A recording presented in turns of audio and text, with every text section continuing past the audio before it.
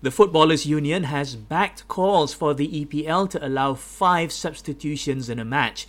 The managers of Man City, Liverpool and Manchester United made the call recently to help protect players from injury amid the packed fixture list caused by the COVID-19 pandemic. Clubs were allowed to make 5 substitutions last season when matches resumed under Project Restart, but the rule was scrapped ahead of the current campaign. Olivier Giroud is reportedly looking to leave Chelsea in the January transfer window as he struggles to get regular playing time at Stamford Bridge. The striker has fallen to third in the Blues' pecking order behind Timo Werner and Tammy Abraham. Barcelona's Ansu Fati has been ruled out for about 4 months after undergoing surgery on a knee injury that he picked up in last weekend's match against Real Betis.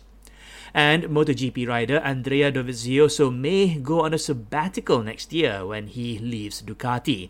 He was previously considering becoming a test rider, but motorsport.com says he has abandoned those plans in favour of taking a break from the sport.